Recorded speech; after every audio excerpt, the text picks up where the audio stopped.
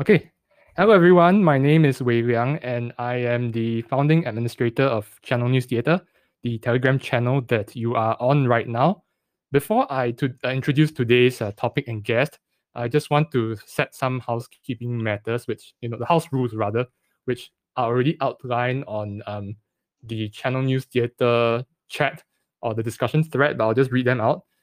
As the radio chat is happening, you are welcome to leave your comments and questions on the discussion thread that has been opened or on the Telegram chat group. Towards the end of the radio chat, we will also open the floor for listeners to post their questions or comments verbally. If you would like to do so, please click on the raise hand button. Yeah, but only at the end of the chat, yeah. And but also please take note that the radio chat will be recorded and uploaded onto Channel News Theatre's Spotify channel at a later date. So if you wish to ask a question verbally later, please bear in mind that whatever you say will be recorded as well. And lastly, I'd like to remind everyone that we welcome constructive critique of whatever is being discussed, but we also want to keep this a safe space for everyone. So hate speech and derogatory remarks targeted at any individual will not be tolerated, and anyone who is found doing so will be permanently banned from this Telegram channel. Okay, now that the house rules are out of the way, let's go on to today's topic, right?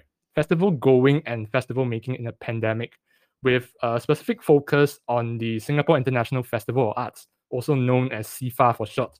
Now, for those who have tuned into the first two sessions of this radio chat series, you will notice that it's very different from the more career-based topics that we previously unpacked. And to be very honest, many friends that I have in the art scene were very surprised that I did such a drastic shift of topics this time round.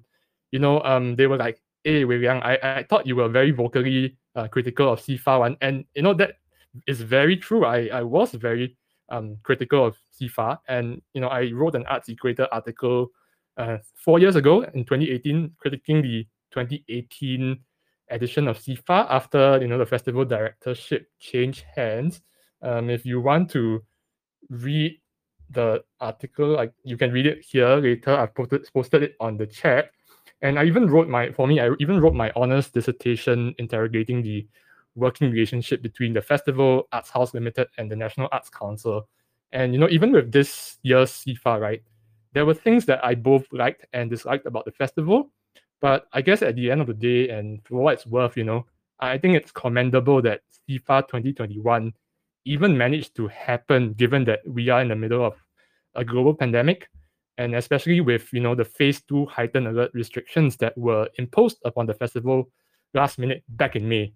And now, while we remain at the mercy of how volatile COVID-19 is, and now safe management measures can change at any time, I think there are valuable discussions that we can have, about what it means to put up a festival or even present a standalone show, right? And even if we don't have most of the answers by the end of this radio chat, that's okay.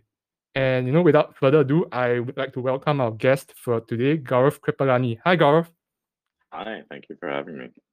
Thank you for spending your Wednesday night with us. So, I assume most people already know who you are, but for the sake of the uninitiated, could you introduce yourself?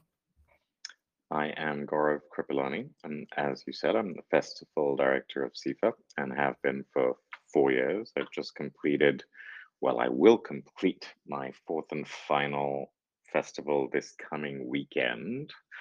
It extended to this weekend because, as you said, we were hit with all sorts of hurricanes in May, but I'm delighted that three of the shows that got had to be cancelled, we are allowing enabling them to happen this weekend. And for the past 25 years, I've also been with Singapore Repertory Theatre.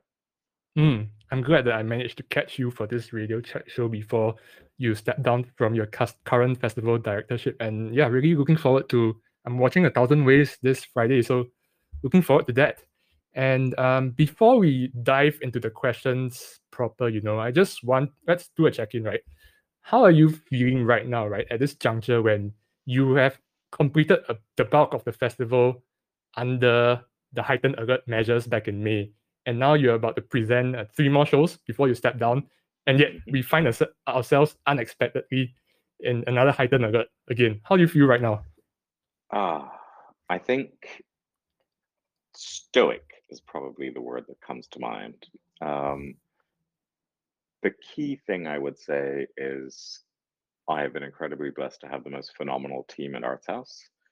The producers, the marketing team, everybody have just worked around the clock, especially during May, to make all the adjustments. So that set of heightened measures got announced on the opening day of the festival. I mean, the timing just could not have been worse.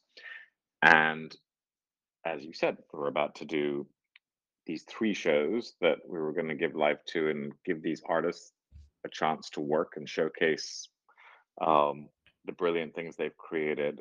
And then we got hit with another round of measures. Hmm. So we're in that position again where we're reducing capacity for from 250 to 100. We're doing it again. But so you roll with the punches. I think Hmm. we in the entire team have really, really worked hard, and they've just learned to take anything thrown. All of us have just learned to take anything thrown at us.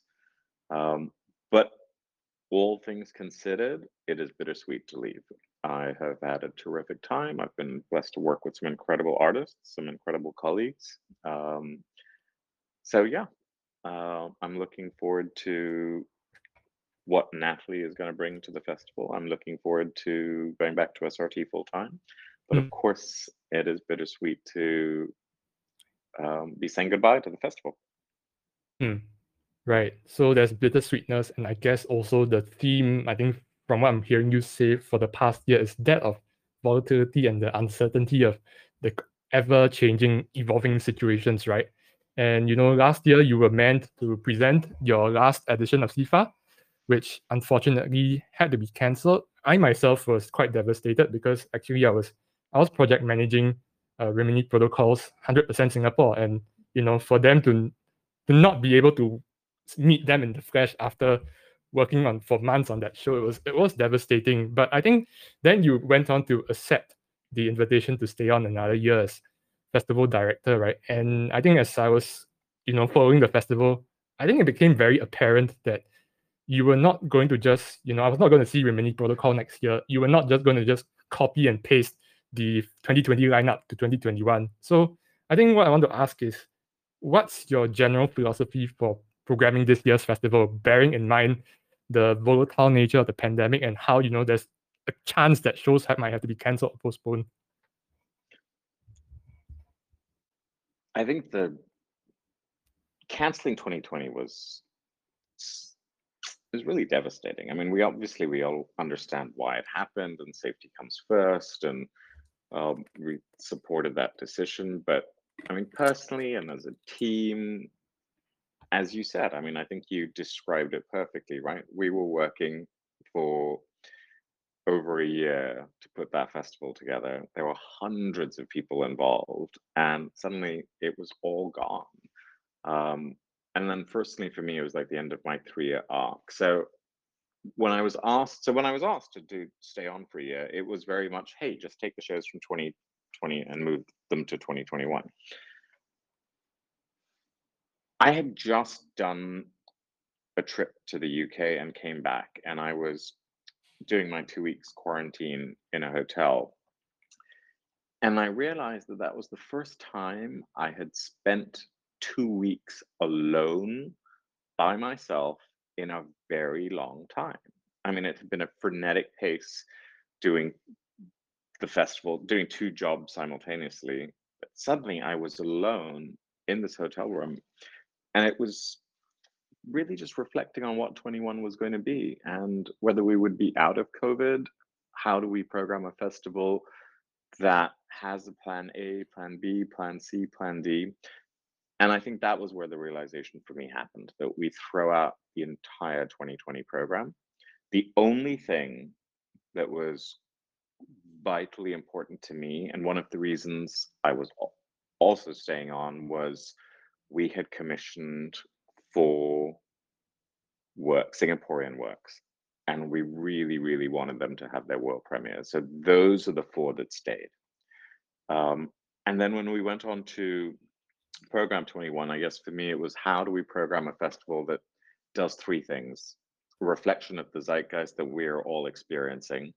It Mm. has to be a reflection of the world that we live in. But thirdly, and I think for me this was important, is I think a festival, besides bringing community together, a festival also can bring hope. And I think that was actually one of the things that ran through the programming. So the artists I started to talk to were artists who were able to use technology in new ways or adapt their work with the use of technology that did not compromise the artwork, but could happen. God forbid we had a situation where it could not happen in person, that there was an online solution. And I think that's what fueled a lot of the programming thinking. And I think 2 things came out of that. One was, I think this is here to stay in terms of the digital involvement in technology involvement in art, creation of art. I think that is going to be something that is going to stay with us. And the second thing was the silver lining to this horrible time has been audiences have missed live theater. Mm. And it was so evident that the minute anybody was able to put on a show, it sold out instantly. And it was just audiences were craving that connection. And it's what we do best, right? I mean, that's what makes us stand out. Why go to the theater rather than watch Netflix at home? It is that live interaction element that everybody, we all know that, but to feel that and remind people, and I think I know a lot of people, thank you to everybody who is spending their time listening into this, but I know a lot of the people are the converted, but the general public, I think the silver lining was that it was a reminder that the arts are important and we value it, we miss it, we're going to support it. And I think that's one of the good things that's come out of this whole terrible time. Mm.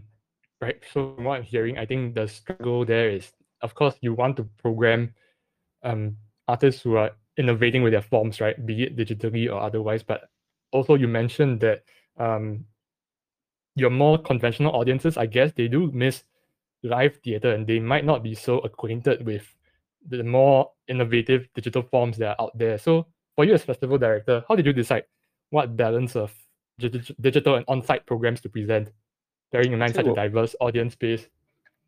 I'll tell you what was very interesting.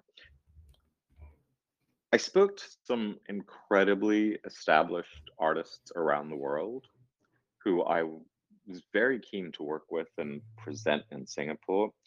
And when I would have these conversations with them about, okay, whatever do with you, we need a plan A, we need a plan B.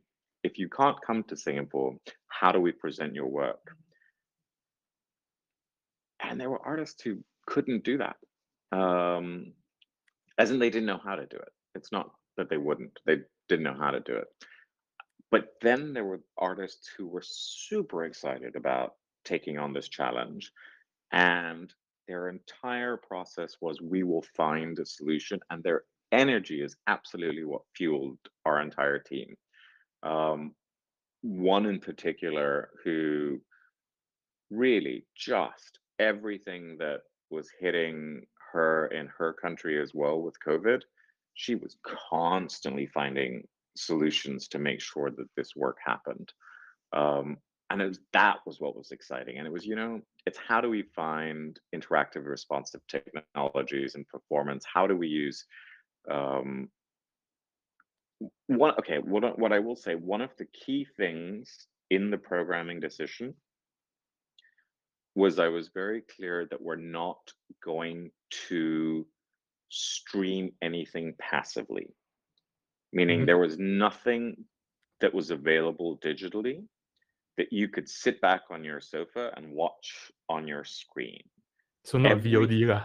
Yeah. Correct. No, so we absolutely had a VOD component, Mm, and I will completely get into the rationale for that. But all the programming that we presented, you participated with that artist online.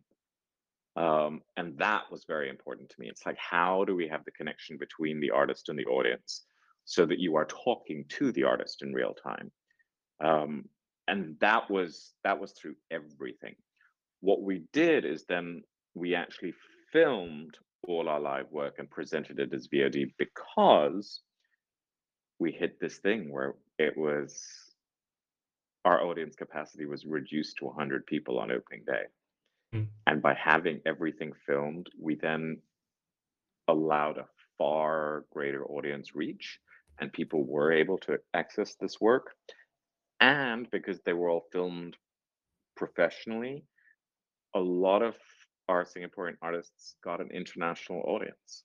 Um, so I think that is actually going to be one of the things that I hope is stays on for years to come, because it is a great way to get audiences to see our work.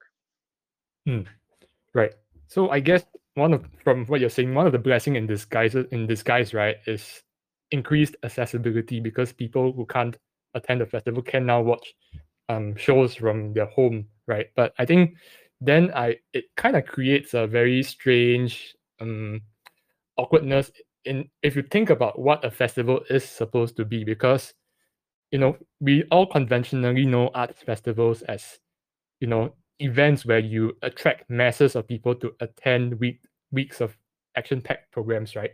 But Yes. yet in Live and I'm thinking programs, yes. live programs, on-site programs, right? And I'm thinking of your festival house, for example, right, which was really it was an organic meeting point for people and artists and festival goers alike to socialize, and sometimes they don't even need an agenda to do so, right?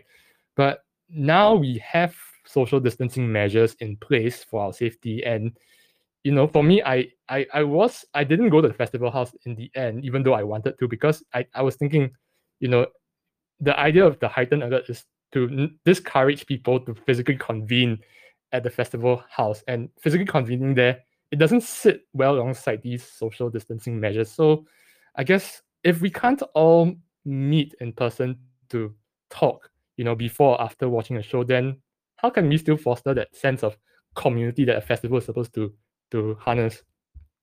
Oh, I so agree with you. I think you're absolutely right. That was one of our that was one of our biggest challenges this year. I mean, there is everything about this year we know is it was very unusual. It meant reinventing every day. I mean, we had strat meetings every single morning to plan for the day and plan for the day after, because everything changed. And so I think one of the things I'm proudest of was Festival House over the last previous 3 years, because it's exactly what you said. To me, it was having a central location for artists and audiences to meet.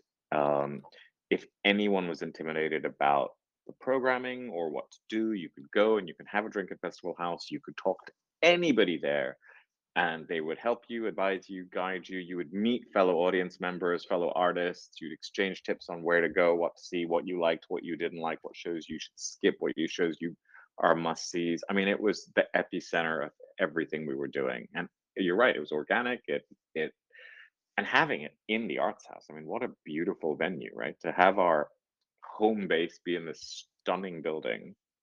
I think it's one of the I think it's one of the things that were very special. And I think in year one, when we created it and we wanted this to happen, we also did we did an outdoor festival on the opening weekend, and all the artists came to Festival House after the show, and there was this impromptu jam session, and we just ate and drank till the wee hours of the morning, and artists were just performing and laughing. And this was on the opening night of the festival, and I just thought, wow, this is exactly what I wanted. Um, and this year, we could not do any of that. And that was incredibly disappointing. And there was a point where in the middle of the festival where I was really struggling with, we'd put in place every safety measure we could and that we were asked to, and we had very few audiences, right? I mean, you had 100 people in a theater, that could hold 600 or 2,000 with the Esplanade show. And you had official statements saying, please stay at home, do not go out, be safe. And we were going, come to the theater, it's super safe, we've got this amazing show for you. And it was really a conundrum. And I mean, I was like, okay, we're asking people to go out when people are being told to stay home. So it is something I grappled with. But on the other hand, I felt we really have put in place every procedure we can, and with audience members being tested before they entered a venue, I felt okay. Being in a theater is probably one of the safest places in the country to be, because you're surrounded by people who are either vaccinated or who are tested. Um, and then I felt, okay, I feel good about saying, come to the theater, come and support the show. And the people who did come, even if they were just 100, that experience, that collective experience, was magical. When we did one of our opening shows, the concert for in tribute of cultural medallion winner Louis Celiano, the feeling in the audience of, you're at this live music event. I mean, one of the things that went through people's head was, wow, this is going to be one of the last live musical events I'm going to attend for a while. But that energy, that's where the communal spirit came from. Not the same as being in Festival House, like you said, but I think people were relishing being in the theater and experiencing arts, and they were, the thing that we should all be proud of collectively, and I don't mean me and I don't mean AHL, I mean us as the arts community, we put on a festival. We put on shows. We brought hope, we brought community together, we brought joy, we brought provocation. I mean, as an arts community, we put on a festival. It was one of the largest festivals in the world, I think, to take place with live events in the last 18 months. I mean, Singapore can be very proud of that. So it was a challenging time. It was a traumatic time. I mean, none of us slept because a lot of our time went into refunding people in terms of reducing capacities from 250 to 100. I mean, that took hours, looking after artists. But at the end, we put on the festival, and I think we made sure that artists had work, and we created employment, and I think that's very important. But the arts community really rallied and supported, and the messages I got of support from very different people within the community about thank you for doing the festival, I think that's what made it worthwhile. Right. So I guess there was a compromise in the sense that, yeah, because for me, I guess I used to mingle before and after a show, right? But now you have this awkward situation where, you're very mindful to not be caught in more than like pairs, because you don't want a safe distancing ambassador to come over and interrogate you, right? And that's that, Exactly. yeah, and the organicness of that socialization is gone. But I guess from what you're saying is, I think what we relish is the preciousness of the moment. In fact, that the fact that we could even be there putting up a festival in the middle of the pandemic, I guess that's something to celebrate. So I guess I also want to quickly ask you, right? So of course, heightened alert was imposed on the festival last minute, and you had a very short time to react to what was happening. Could you give us a snapshot of what kind of work went on behind the scenes to ensure that festival goers can still safely attend SIFA? Can I tell you, that day was May 14th, was the weirdest, most challenging day I have experienced probably ever. It was the opening day of the festival when the measures were announced. It was Friday, May 14th, and they went into effect Sunday, May 16th. My schedule up to that day was planned to the minute because I was also acting in one of the shows. So I was in rehearsal, and if I wasn't in rehearsal, I was in the office doing planning meetings, or I was attending rehearsals for other shows. Everything was going to plan. On the day that this was announced, it was in the morning. We had a full dress rehearsal at 3 in the afternoon with an invited audience. And it was actually the audience, it was actually the AHL team. So, which was stressing me out more than anything else. I wasn't worried about the public, etc. It was like, oh my God, my colleagues are going to come and watch this play. We finished, did that at 3. The play finished at 4:30. I got out of costume, left Wild Rice, went over to Victoria Theatre for an emergency strat meeting. We all met in the Victoria Theatre office with the AHL management and the National Arts Council. We went through all the shows in the festival that exceeded the number, how many we could put in place reduced capacity for, how many we could put pre-event testing for. But the one rule, we could do all of that. The one rule that actually made it very challenging was all performers had to be masked. And that had an impact on a lot of shows. And so literally over the course of the next hour, we went through our entire calendar, figured out what could happen, what could not happen. One of the major shows that, in terms of scale, that could not happen was the SSO SDT collaboration, purely on numbers, right? The backstage, on stage, in the pit, the numbers were way over. And of course, there were 4 wind instruments. So we knew that one couldn't happen. So we went through that entire thing. That went on from 4:30 to 5:30. At 5:30, we went downstairs. I welcomed the minister to the Louis Celiano show, said hi to our guests. It was this surreal experience of opening night at the festival, but in this strange circumstance. And then I rushed back to Wild Rice, got back into costume, and performed in the opening night performance of that. It was a very weird day. But I think what's very important is to acknowledge the Arts House team, well, National Arts Council support. They really worked hard to help make this festival happen.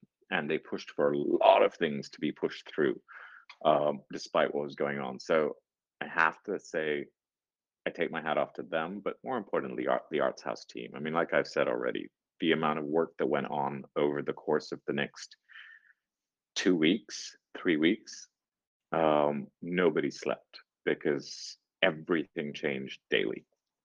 So it was a very surreal festival. Right. So let's delve a bit even deeper behind the scenes, right? Because there's a mix of digital and on-site programs, and as an international festival, you do present international artists, right? But I'm thinking of some works that were presented without the artist being physically present. I'm thinking specifically of Tanya L. Corey's Garden Speak, where you have this graveyard, a replica of a graveyard, right, being set up in 222 Arts Center, and it's and of course it's great. But I'm just wondering, like, how do you make this happen when, for example, Tanya doesn't fly over to supervise the setup herself? How do you maintain the artistic integrity of a piece of work if the artist can't be physically present with you? The same way we have all learned to adapt. Good old Zoom. We had lots of Zoom meetings with Tanya, with the artists, with all our artists. Pam Tamowitz choreographed one of the 3 pieces that SDT is performing. Pam, I think she's the choreographer in the world at the moment. We could get her to choreograph a piece for SDT, which is amazing. And we could get her because she agreed to choreograph it by Zoom because we couldn't bring her to Singapore. So it was learning to adapt to a lot of things. The same with Tanya. I'll give you a good example of incredible innovation, adaptation, and resilience from an artist. Nelson and the 9 Years team. That project had been planned. So, as you know, it was a 9-year collaboration with Anne Bogart City Company. That was 4 years in the making. I commissioned that in 2018 to present in 2020. This exact same story could be said for Necessary Stage. They were going to present in 2020. It didn't happen. But when we had the question about let's move it to 2021, the conversation again was if the artists cannot be here, what is plan B? And these are artists who fall into that bracket of what I was talking about, artists who are willing to find solutions to make sure it happened. Ideally, we would have loved the City Company actors and performers to be here and performing with the 9 Years cast. That was always the vision, that was always the dream that we presented here and then eventually presented in New York. And it couldn't happen. And we couldn't bring them in. And I think the solution that they found of the American actors appearing digitally and interacting with the live Singaporean actors, I thought, given the world we were in, the restrictions we were under, the limitations that we all faced, I take my hat off to them for finding that solution and making that production a reality. The same with the Necessary Stage production. We could not bring in the performers from Southeast Asia who appeared on screen. You know, there are compromises. Of course, it would have been better to have them all here. But given that that wasn't possible, I think I really do take my hat off to the artists who were able to make the work happen. Right. So I guess, I mean, you brought up the examples of, you know, the Necessary Stages, and the Year of No Return, and 9 Years, and City Company's Three Sisters, right? And those two productions in the end had to, you know, kind of video project the actors who couldn't be in the theater itself. And whether or not that was successful, I guess reviews of both shows have been very polarized, but we're not going to dive into that right now, of course. But I think based on the fact that in the forthcoming future, there is that likelihood, right, that, you know, artists or even the festival director might not be able to fly as freely as they used to fly in this very physically distanced world. Then how can festivals still make such collaborations happen when we might not be able to fly to each other's countries? And how can festival directors still scout for work, I guess? I think we're all learning to deal with doing things online. I mean, on the bright side to that is how much we're saving the planet by not jet setting around the world and flying artists all over the place. So that is a silver lining. We do need to learn to adapt and learn how to program. Obviously, watching a recording of a show online or on a screen makes it much harder than if you were actually watching the work. Nothing will compare to that. I think we just have to learn to adapt. We have to. There are festivals now that are really. So I've had festival directors call me during SIFA, post SIFA, to ask about how we recorded the work, how we presented as much as we did. I mean, we did, I think, 60 shows, 200 performances, something like that. I mean, it was a lot. So I've had friends who are festival directors call and ask how we can do that. And I think that's actually going to become more common than not. That work is going to be assessed online. I think the necessary stage 9 years example is an example that answers your question about how artists can collaborate internationally. I think that's going to happen more and more. And I think technology is going to play a very big part in the creation of the work. So it's not just none of us want to spend hours in front of a screen. And we're all, we all do Zoom meetings, we're all sick of it, it's exhausting. And then at the end of that, you're going to watch a 2 hour show online. It's like, how do we make that? What's the next best thing we can do to make it a visceral experience? And I think that's what I I actually said at the start of our chat was it was one of the driving elements of the programming that anything that we did, you engaged with the artist. And that is, it could be anything. It could be you send something to everyone's house so that they're interacting with the show with the physical element. It could be, um, we were talking to artists where you would use augmented reality in the performance. So you would put on glasses that allow you to have this three-dimensional aspect to what you're seeing on screen. I mean, these are very basic examples, but I think this technology is, as technology develops and artists embrace it, at the end of the day,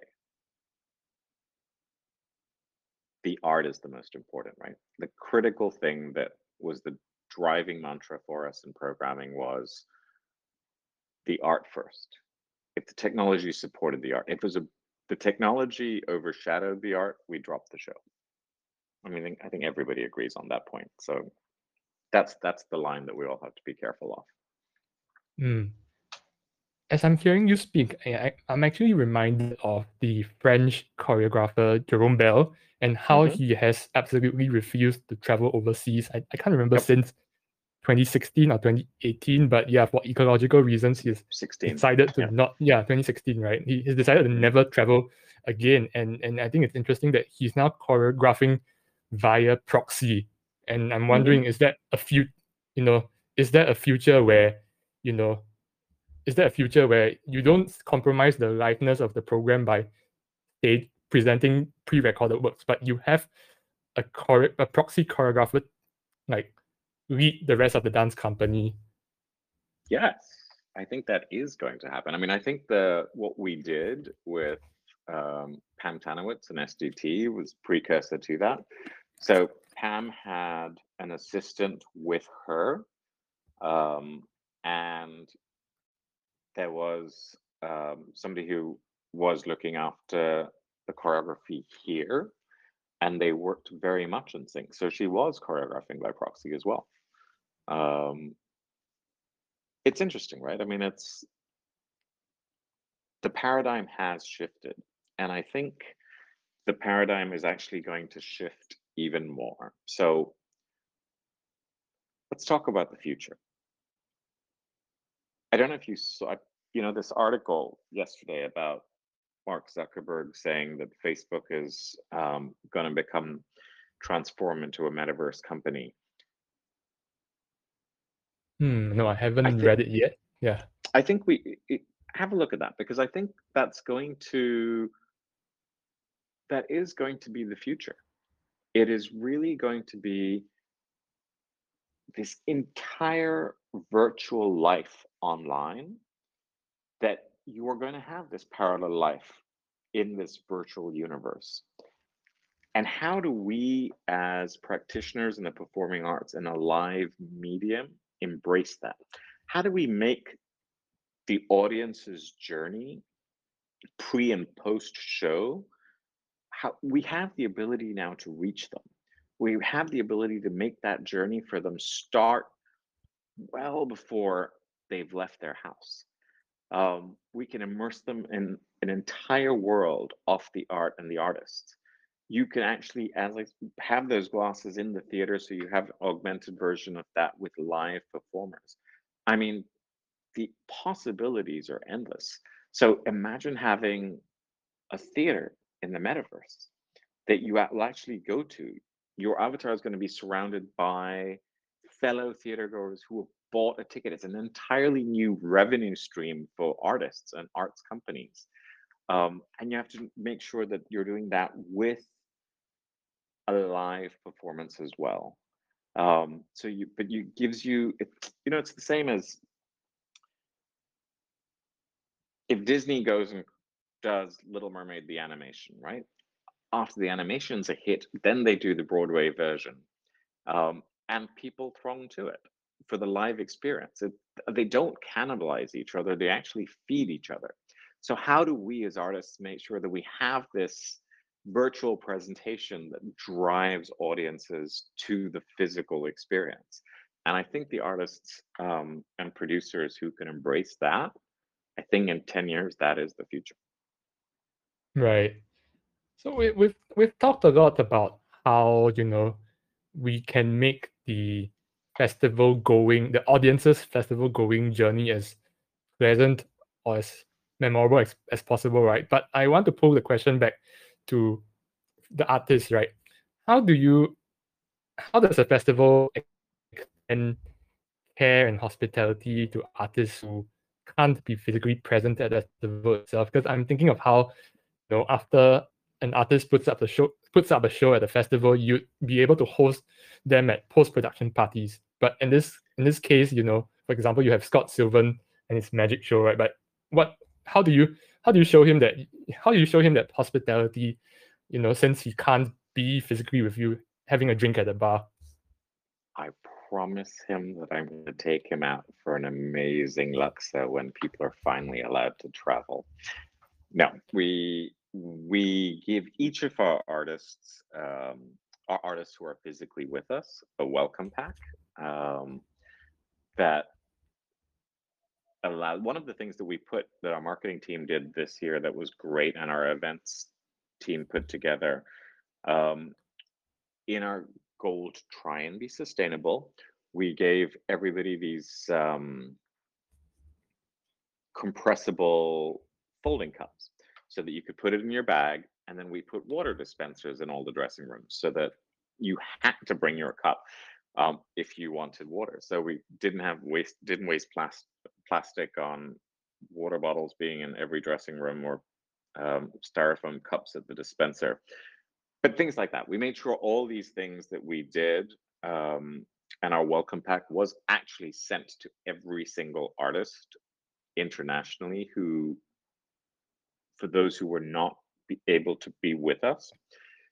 One of the things the marketing team that was great is I did these 10-minute Instagram live conversations with each of the artists who weren't here physically, which allowed them to be part of the festival in a tiny way in terms of seeing what's going on and finding out what they're thinking and their process on presenting a work that they're not physically there for. But I think at the end of the day, it is about relationships. And a lot of the artists we presented are artists whom I have a relationship with, Mm. who know that I will buy them a meal the next time I see them. So I think that's how we looked after everybody. I think it's interesting that you brought up the anecdote about promising Scott Sylvan Laksa when you finally get to meet him, right? Because I guess at the end of the day, it's about letting them know that, hey, I can't meet you at this very festival, but even if I step down as the festival director, I still want to maintain that relationship with you professionally. And I've known Scott for a few years, and I've seen his shows and have always wanted to work with him. So that relationship is there. So I know I'll see him again. I'm sure the next time I make it to the Edinburgh Festival, which will hopefully be next year, um, I'll either buy him a meal there, or we'll find a way that he actually does make it out here at some point. Okay.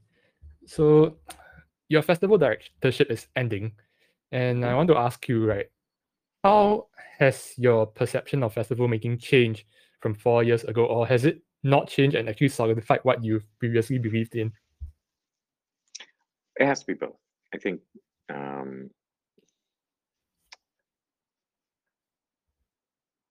it's solidified in the sense that I had three basic tenants when I started, and that actually did not change for my entire 4 years. It is present game-changing artists from around the world, and those were artists who are revolutionizing their art form or have revolutionized their art form. It was to present the very best artists from Singapore. One of my approach in thinking, right or wrong, was if we are the National Arts Festival, then we want artists to aspire, Singaporean artists to aspire to be in it. So it wasn't about, we have a lot of festivals in Singapore, and I think there are many platforms in which you can present your work. But I just felt if we're the National Arts Festival, then we want to present the best of Singapore. And I think we did that over those 4 years. So I think that game changing artists from around the world presenting the best of Singapore and then fostering collaboration. I think the third element really happened. So another silver lining of um, COVID is my third pillar of collaboration between artists. You saw it the most this year. It was bringing together companies and artists who'd never worked together. It was bringing together artists, Singaporean and international artists. I think we had 10, 12 new commissions this year, which is huge. We had, I think there were over 200 people employed in the festival. I think it could be higher than that, but no, I think it's actually, so I think that has solidified for me over 4 years. I think the things that were has changed are there's a lot of bureaucracy. There's Hmm. a lot of hoops to jump through. Um, and I get it. I mean, it's taxpayers' money. You need to make sure it's looked after. But the processes involved, I was surprised how much of my time went into uh, that aspect of the festival as opposed to just the art. So I think Yeah. that's something that I've learned over the 4 years. Right. I want to hammer a bit at what you said about, your philosophy of presenting game-changing artists, right? I think Mhm. you will remember, the interviews that you did when you first stepped in as festival director with Sure. Sumiko Tan of the Straits Times. And Mhm. in a CNA article, in a CNA interview, I can't remember whom it was with. The Mhm. article has since gone offline as well, but you were quoted saying, I think it's safe to say that I have a reputation of not doing weird shit. I do love mainstream work, and I don't think it's a dirty work. So it's dirty word, sorry. So I think based off that quote, right, from 4 years ago, I want to ask you, has your appetite for taking risks evolved over the course of your festival directorship? I think the quote, you know, the quote was in response to a Facebook post Yisheng posted in Yes, jest, Ishan. right? Yes. And he was like, he's like, "Congratulations, Gaurav, on taking over as festival director. Don't forget to program the weird shit." Um, which was very funny. And I think that's what I was making reference in Light Off as well. And I think that just took on a life of its own. But you're the best person to ask because you followed the festival so closely. But I think one of the key things that I've been very conscious of over this entire period is making sure there was work for your first time festival goer and that there was work for your arts aficionado. And that there was a spectrum over those 3 years, whether it was children's work, whether it was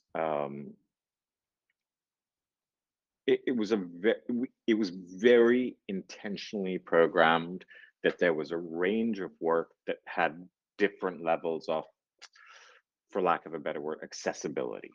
Um, and I think that was very important to me. We're the National Arts Festival. We are the festival. It's our festival. When I say our, I mean Singaporean people in Singapore. It's our festival. There has to be something for everyone. And I think our growth in audience numbers over the 4 years reflects that was successful.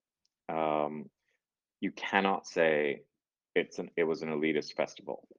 It had work that was challenging. It had work that, even if you are a diehard arts lover, arts goer, there was absolutely work that would challenge you. And I made sure that there was work that someone who's never stepped foot in a theater would enjoy as well, because I have practiced this mantra for 25 years that the critical thing is the work has to be good. And if that person is walking into a theater for the first time and they see something that blows them away, they will become an arts lover for life. And they will come back and buy a ticket for the next thing. And they will support artists and arts group throughout the year. If that first experience is negative, they will never come back. And I think our year on year increase in audience um, was validation that that programming direction actually worked. Right. So now that you're leading CIFA and you have had a broad spectrum of experiences like beyond theater, what are some of the lessons from your time with CIFA that you will bring back and you find applicable when you return to the Singapore Repertory Theatre full time? Well, I mean, the most blatantly obvious is I have an incredible network of artists and creators from around the world that will serve SRT really well. I think we've made a lot of friends that I'm looking forward to collaborating with some of SRT's programming. SRT is going to develop new work, and I think there are new artists who I'm excited to create that work with, new Singaporean work. We do a lot of international work as well, so I think having that network of um, producers and venues that we can now tour to will be great. But I think it goes back to the point I made about when I was using the metaverse as an example. I think that directionally over the next 10 years, that is absolutely something I'm going to start exploring is um, how do we seize the learning lessons from the last 18 months of working with technology to support art so that we have a broader reach. I think that that is something that I'm absolutely bringing back to SRT, and you're going to see it in um, a lot of the work we do. Okay. So that's the last question I have for you. And we're going to welcome questions from the floor now. Gaurav, I know it's already 9:55. Are you okay if we extend Oh, it I'm by fine. 5-10 minutes? Okay, No, can. please. I'm absolutely fine. And I have to just say thank you to everybody who has stuck around. Yeah, thank you. I'm surprised by the number of people who have tuned in. So at this juncture, I would like to tell listeners that if you want to ask a question or post a comment to Gaurav, you can press the raise hand button, or you can just leave your comments in the chat. But of course, I will prioritize questions that are asked over the raise hand function. So just to let you know. Okay, and before I start reading the first questions are already flowing in the chat, right? I think I'm going to give you the opportunity, Gaurav, to ask, do you have any questions about my festival going journey? Yes, I'm fascinated by your intro on all the amazing things you've done in your journey with the festival over all these years, and that this was your dissertation. I actually did not know that. So you have this, I am, I'm really excited. I would really love to read that. But tell me about this year. Um, in terms of 2021, I know you talked a little bit about, like we all miss. Tell me what you miss about the festival, what you enjoyed about the festival. I'd love to know your experience. I think it's really being around, for me, it was really being around other people. I think it was very weird because at, remember the heightened alert was imposed upon us the day you were performing in the commission, right? The Mhm. opening day of the festival. And at that time, I was part of the Asian Arts Media Roundtable, of course, but I also personally bought some tickets to certain shows. And the dilemma I had was, okay, so I have already bought tickets to X number of shows, but at the same time, the multi-ministry task force is encouraging people to not leave their homes. And yet Mhm. we have this weird bubble where, you know, your F&B outlets are being shut down, but performing arts still allowed to go on, right? And I was like, oh gosh, it's very painful because it felt like I was going to the theater as some form of ticking off a checklist of a logistical list of it felt like a logistical obligation, right? That I can't waste the seat that Mhm. I've already bought a ticket to, and I don't want to let down the artist. So, and also, I something that despite my mixed opinions about your programming, I think I really like the festival house for one thing, and that opportunity to just have an opportunity to meet someone without an agenda, right? Even if we didn't watch the same show, we could just hang out over drinks at House Paul. I think that was what it was called, right? Mhm. Yep. And I think that, so I'm just wondering now if this pandemic is so volatile, and as you're handing the festival over to Natalie, right? How can we still retain that organic sense of community of bumping into someone organically? So I think that was my frustration with this year's festival. But yeah, kudos for even putting up the festival under these restrictions. I think it was Thank you. no easy feat. I think the kudos have to go to the amazing team that I worked with, because we all know it's not me, right? It's a ton of people, and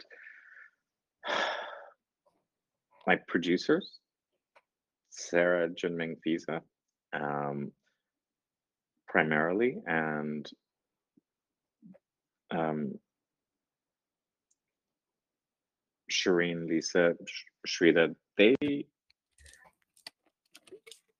I cannot even, I don't even know where to begin to thank them because they were amazing. They rallied, they worked around the clock, they rolled with the punches. And the same can be said of our Emma and her events team, our marketing team, like everybody really rallied. I mean, it was a crisis. I mean, we talked about this, right? It Hmm. was a crisis. And it was nobody let it get to them. I mean, we were all upset, as you said, like, you were working on Rimini for months, and then the rug gets pulled out from under you. You're just like, all that work. Um, but nobody spent time dwelling on that in the moment. I think we all had time to dwell on it after, but nobody spent time dwelling on it. Everybody rallied. I would say if you asked me what was most my biggest takeaway from 4 years at CIFA, or what I enjoyed the most, apart from the art, I would say it was the people.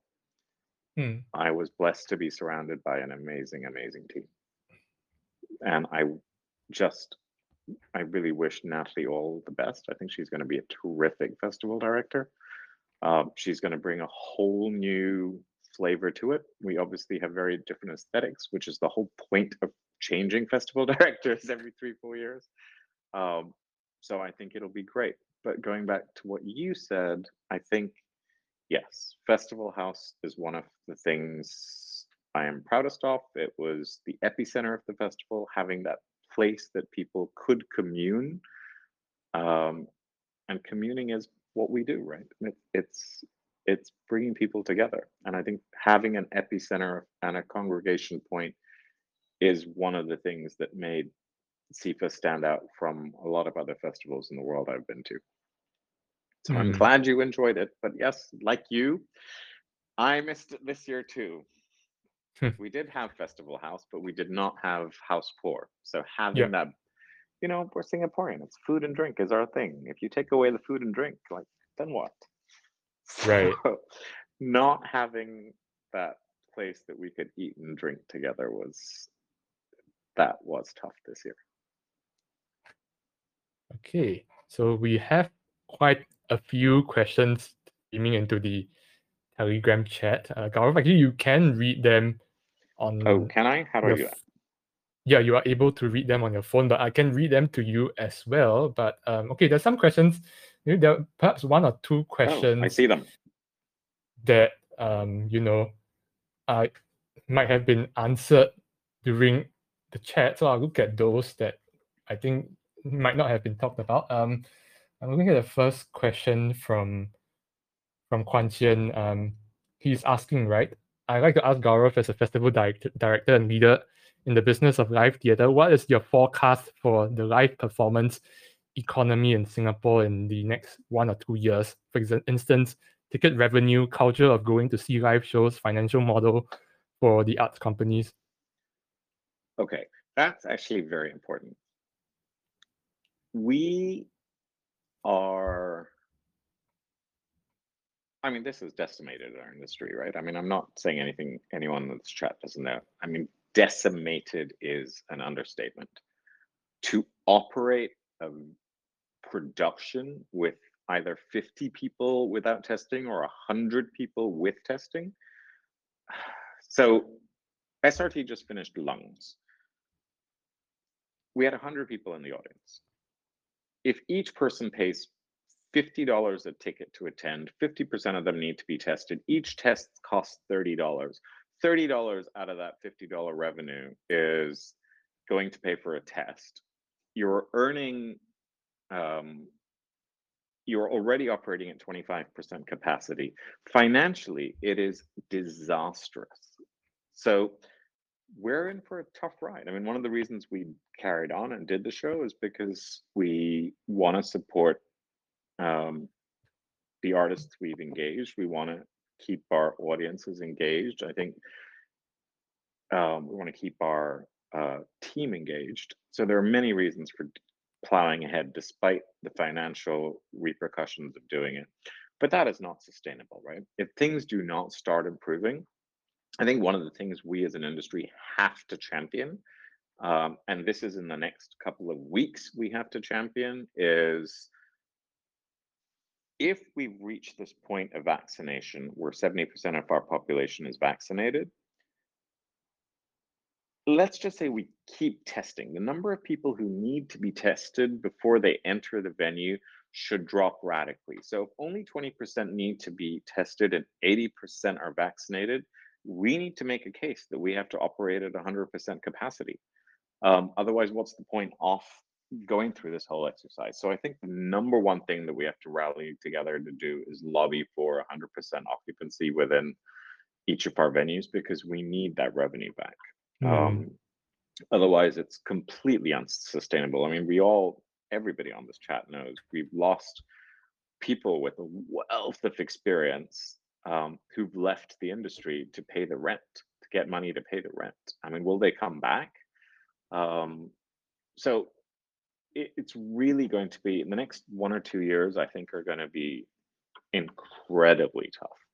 As I said, the positive is audiences miss theater. Audiences are miss theater. I just using theater when I mean performing arts. People have missed live arts, and they will. Now is the time where I think if we can produce work at full capacity, audiences will come. So I think that's one of the things we have to do to start supporting the industry. Otherwise, I think we're all screwed. Yeah, definitely. Fingers crossed, right? Because we are at a situation where the vaccination rate is certainly going up, but the number of people getting infected locally is still in the 3 digits. So what does that mean in terms of safety, right? So I think remains to be seen. Yeah. I mean, we all, okay. I preface this right at the beginning, right? Of course, we understand safety comes first, etc. But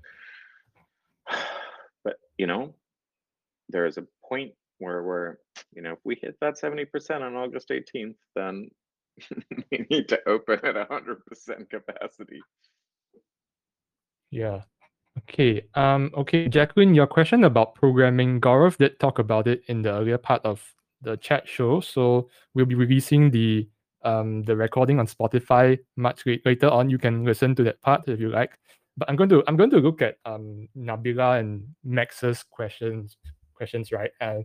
So Max has a very interesting question, right? Could you critique CIFA 2014 and 17, and of course your predecessor Ong King Sen, right? And your own festival from 2018 to 2021. You don't necessarily need to compare them. And Nabila also has a question about what do you what do you both consider as a successful festival, and whether critical reviews, about individual shows, the festival as a whole, social media posts, etc., factor into this. Yeah, so I'm guessing if we were to lump those two questions together, it's about yeah, what do you consider as an improvement from the previous festival, right? And how do you innovate from there based on the feedback that has been given to you? Of course. I think it's a journey. And when I started, there was this 3-year. Let's look at what I had as my 3-year arc from 2018, 2019, and 2020. 2021 is a whole different thing in itself, right? As we've discussed. But let's look at those previous 3 years. The idea behind the programming was always to take the audience on a journey. And when you take the audience on a journey, it is also to challenge the audience in different ways. And we're in performing arts. We do live theater. There's no magic formula, right? Sometimes it works and sometimes it doesn't. If there was a formula, we'd be really rich. So, you take criticism as part and parcel. I mean, I have presented new work in the festival that I haven't liked.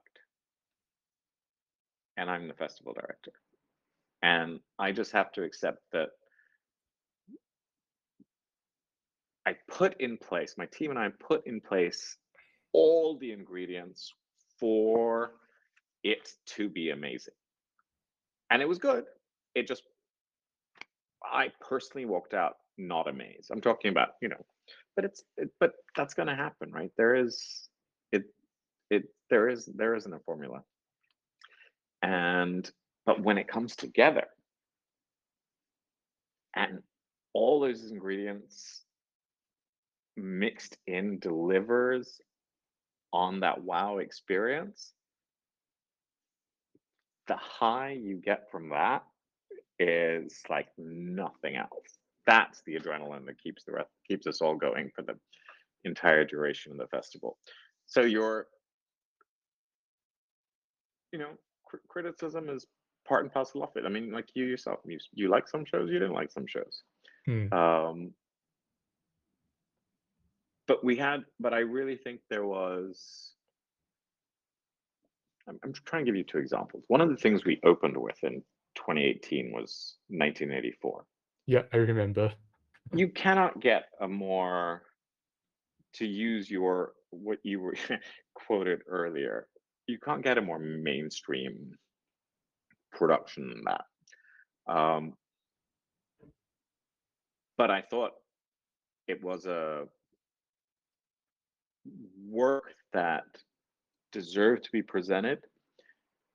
It sold out 6 nights at the Esplanade. So one of the other things that people forget is, and this is part of what I meant by the bureaucracy. I don't necessarily mean red tape. I mean, there are also a gazillion KPIs that you have to deliver. It's a funded festival and it's taxpayer money. And to hit those KPIs, you have to make some programming choices to do that. So if you can imagine 2,000 people every night in the Esplanade into 6 nights That's definitely hitting a KPI there. Um, the flip side to that is you take a work like Crowd, the dance performance. I know people who walked out of that absolutely disliking it, but if you were a dance aficionado, it was one of the most special, powerful evenings you would see in dance. I'm just throwing out two examples. My point in response to both, in response to what the questions posed, were you have to have the range. And I think it's, you assess the festival, of course, you're assessing the festival based on response. Um, and another KPI is we have to have surveys done after every performance. So there is an audience survey. So there's a response from an audience, there's a response from critics, there's response from artists. Of course, it all factors. But I'm in a position where I need to look at it as a 4-year arc. It's not an arc, but it's 4 years of festival programming. And the other thing that we have not talked about at all is when 2020 got canceled, we created version 2.021. And then from the festival was supposed to be in May 2020. From June 2020 to December 2020, we programmed an online festival. That was a festival programmed in real time. And festivals take a year or two to plan, as you know, and you work with artists for almost a year prepping the work. Version 2.0 happened in real time. It's like, what are we going to present next week? What are we going to present in 3 weeks' time? Which artists can we bring on board to showcase? And it was for two reasons. One is we wanted to keep arts, and this is National Arts Council supporting this and pushing this idea too. So we give them credit.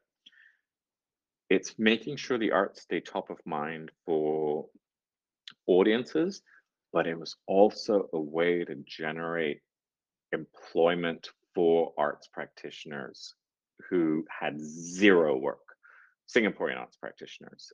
And I think that's actually one of our proudest achievements, that we did that festival, that to program it in real time and deliver it.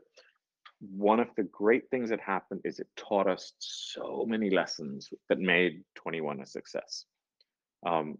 Because 2.0 was a learning ground, because none of this had been done, right? I mean, nowhere in the world. We were learning on the fly, but we had that experience and we were able to present 21, whereas other countries had to cancel their festival outright because they didn't have that knowledge that we learned and picked up on the fly. Right. I mean, as I'm looking at Nabila's question, I guess it's very hard to define what constitutes a successful festival, right? Because at the end of the day, everyone's taste is so different, and you're going to get you talk about Crowd and how there were so many subjective opinions about it, right? And I guess I see where you come from, and having that multitude of shows to cater to different people, so that even if they hated two shows, there are two shows that make up for it that they possibly might have liked, right? Exactly. Yeah. Okay, I'm looking at Kamini's question. It's a very important question, actually. She's asking. Sorry, can you hear me? I think I lagged a bit. I can hear you perfectly. Okay. Kamini has a good question, right, about self-care. He asks, how did you look after yourself during that extremely testing period of May this year? I know you were playing multiple roles, and I'm sure many of us can learn about how you kept grounded, healthy, and managed the stress that you must have been under. Oh, thank you, Kamini, for that question. I had a lot of support. Like I said, I think it was being surrounded by an amazing team. But I know this is also, personally, this is when I thrive as well. And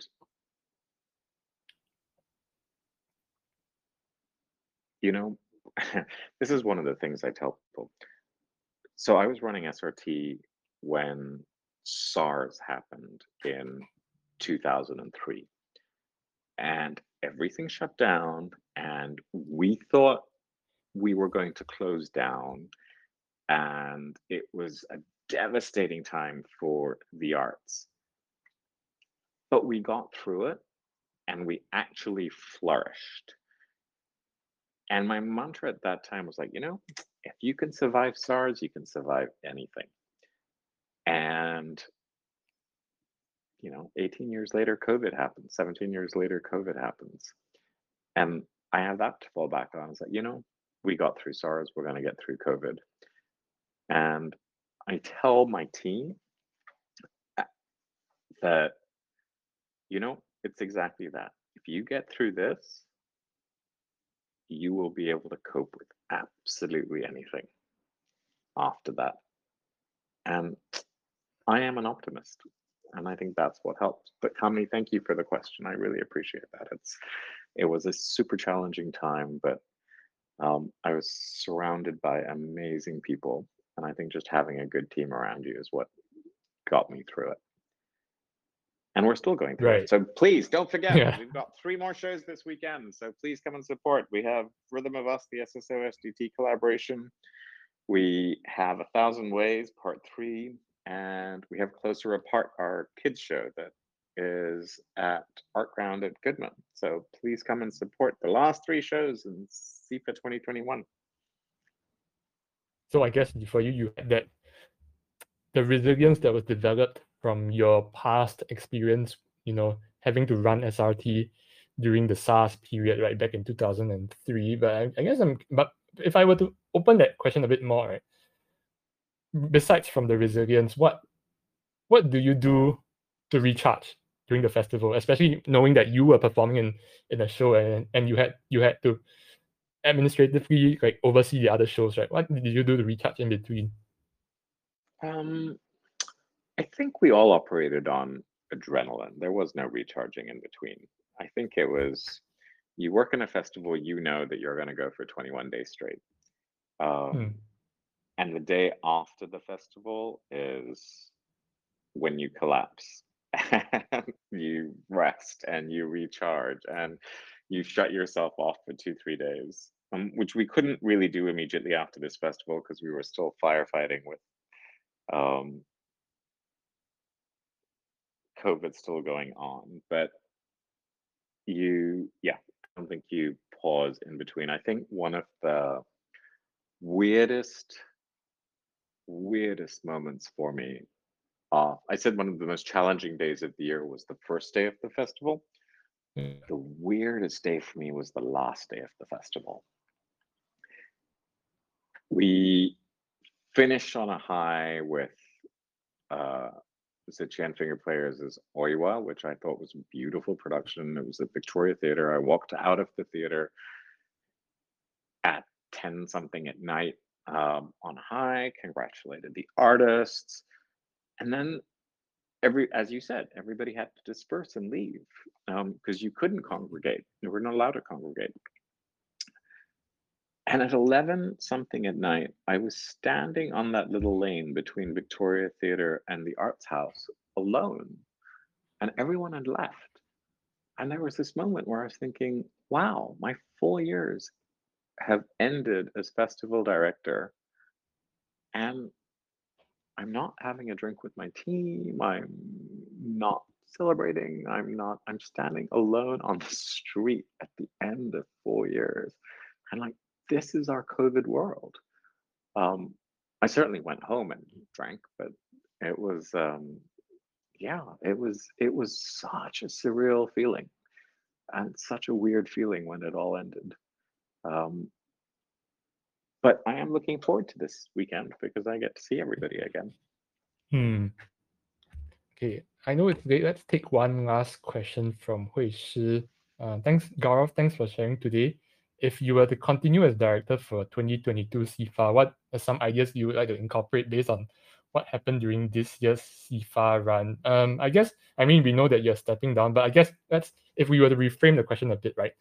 What would you do, same or differently if you were to run another festival again, be it CIFA or otherwise? My brain is so not in that space. I mean, I think we've covered that. I think we've actually covered it. It's a great question, but I think we have covered it in terms of I think what I would do is take a lot of the lessons learned from this year. I mean, some things worked, some things didn't. I think you would be taking those lessons and trying to knock it out of the park for next year. It's really looking at we're all learning, right? All of us are learning how to adapt in this crazy world and how to create art in this crazy world, how to make a living in this crazy world. And I think what excites me are the artists who have found innovative ways to do that. And it's the thing that I said. This was my thing. One of my pillars from day one. It's game-changing artists. Game-changing means something completely different now, right? It's game-changing, finding game-changing ways to present art, not necessarily just their art form. That's what excites me. So if I was going to do that, but I'm still producing and presenting with SRT. So I think stay tuned. All right. Okay. So let's. You were saying something?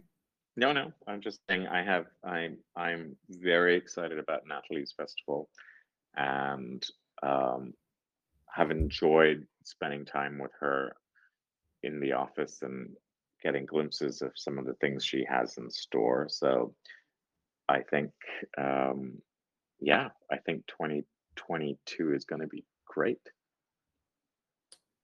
Well, we certainly hope so, and I'm personally looking forward to catching 1,000 Ways this coming Friday. So fingers crossed for that.